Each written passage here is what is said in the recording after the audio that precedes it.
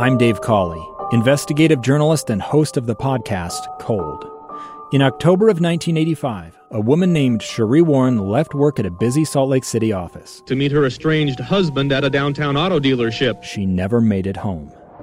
Cherie's car surfaced weeks later in Las Vegas. In the parking lot of a hotel casino. No one knows how it got there. Strange. It was strange. Both Cherie's estranged husband and her boyfriend raised suspicion for investigators. I kind of thought that he might have done something. But no arrests were ever made.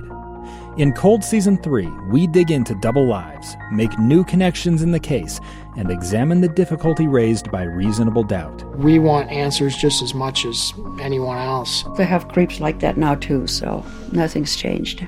That's the new Cold Season 3, The Search for Cherie, now available anywhere you get your podcasts. Inside Sources with Boyd Matheson. Welcome back. Final segment of Inside Sources today. It's great to be with you here on KSL News Radio. I am Boyd Matheson, and as we've been mentioning throughout the day tomorrow, we will be up at Highland Junior High, Title I school up in Ogden, doing some good things. And that's what we do. We come together as communities. It's important to recognize that it does take a community. And the community is not the government. While the government has a role to play, to be sure, the most important part of that, it takes a village, is that the village is the village, and we're the village.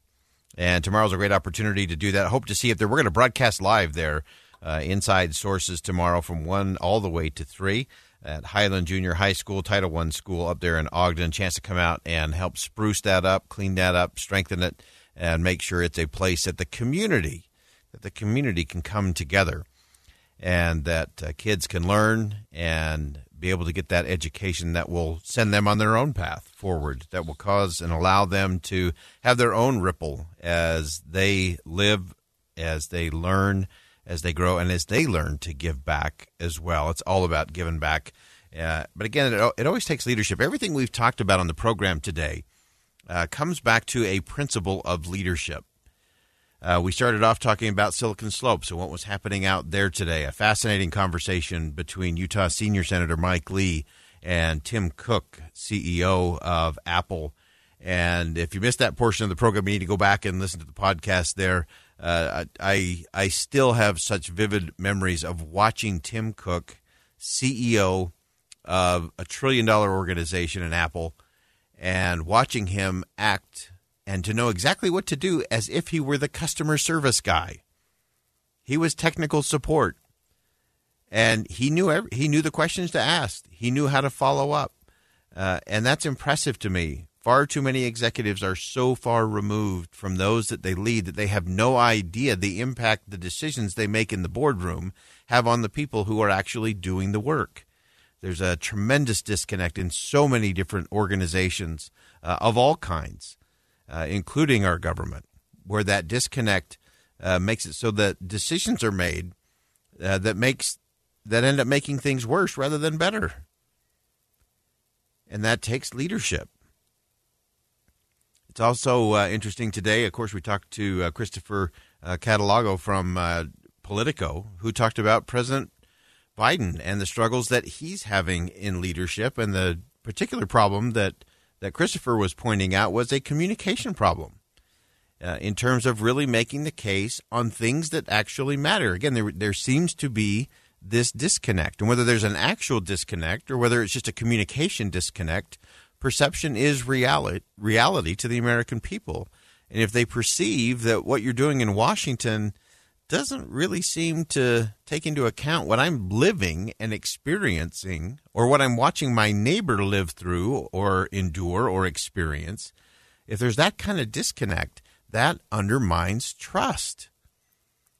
And that's part of the problem. And so it was interesting to get Christopher's perspective on that. Of course, we also watched today as William Shatner at 90 years of age. Of course, a lot of people use him as an example of leadership for his role as Captain Kirk. And today he got to extend that just a little bit further as he left the atmosphere. But he also taught something important about leaders in terms of how their perspective change through experience.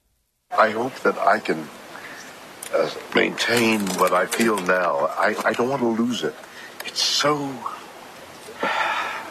much larger than me and life. It has nothing to do with that. It has to do with the enormity and the quickness and the suddenness of life and death and all of that. All of that from William Shatner today. Again, at 90 years, oldest man into space. And again, a leadership model. Also interesting that, of course, all of that was done without government funding. It was private money that took those folks into space. And again, it's interesting to see how that gets done, how innovation happens when we allow it to happen, when there's enough space for it to happen. Again, Silicon Slopes, a lot of the reason these tech companies are coming to the state of Utah is we don't have the regulatory schemes and regimes that many other states around the country do that allows entrepreneurs to thrive and to flourish, and especially that allow upstart entrepreneurial companies to get going and to be able to compete on a level playing field. All things as it relates to regulation should be making sure we don't entrench the big long-time success stories as forever. We have to create space for the little guy and the little girl to launch their companies and to be able to compete without having to have an army of lawyers and lobbyists just to stay in the game or get into the game. James Wallner's talked to us today from R Street Consulting about what is happening in terms of the Democratic Party and also the Republican Party, for that matter, in terms of these internal battles and longtime establishment leadership, and whether or not they will change or not will be dependent on whether individual members of Congress from both political parties choose to stand up and assert their rights. Every member of Congress, every senator in the United States Senate has a right and a vote for the people that they represent. And far too often they capitulate to the leadership, the political leadership of their parties, rather than doing what's right and what's best for their constituents back home. That's another issue of leadership. Is it about you being in office, or is it about the people you lead? Is it always focused on the idea of your power, or is it the power of ideas that these people are sharing and expanding? The future of the country depends on it. And then finally, we talked to Chaplain Dawson from over in Qatar, and that is what leadership looked like, folks. He had a premonition that he needed to prepare to help people who were evacuating from Afghanistan. He rallied his faith congregation. He rallied those of other faith traditions.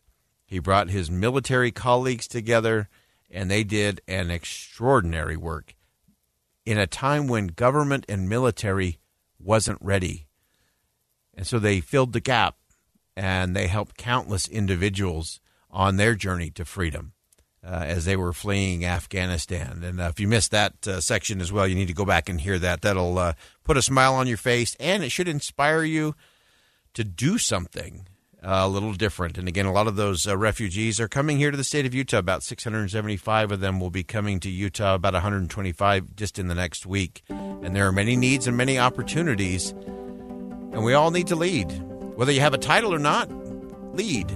Whether you have a position or not, lead anyway. And lead by making a difference for somebody. I'm Boyd Matheson. Thanks for joining us on Inside Sources here today on KSL News Radio. And as always, as you go out into the world, see something that inspires, say something that uplifts, and please, oh please, do something today that'll make a difference. It's the story of an American held in a dark Venezuelan prison. Then all of a sudden they all kind of lined up. They pointed their guns at me. And this is the point where I thought, I'm going to die today. I'm Becky Bruce. I spent a year working on Hope in Darkness, which now has more than 2 million downloads. Find it on kslpodcast.com or wherever you listen to podcasts.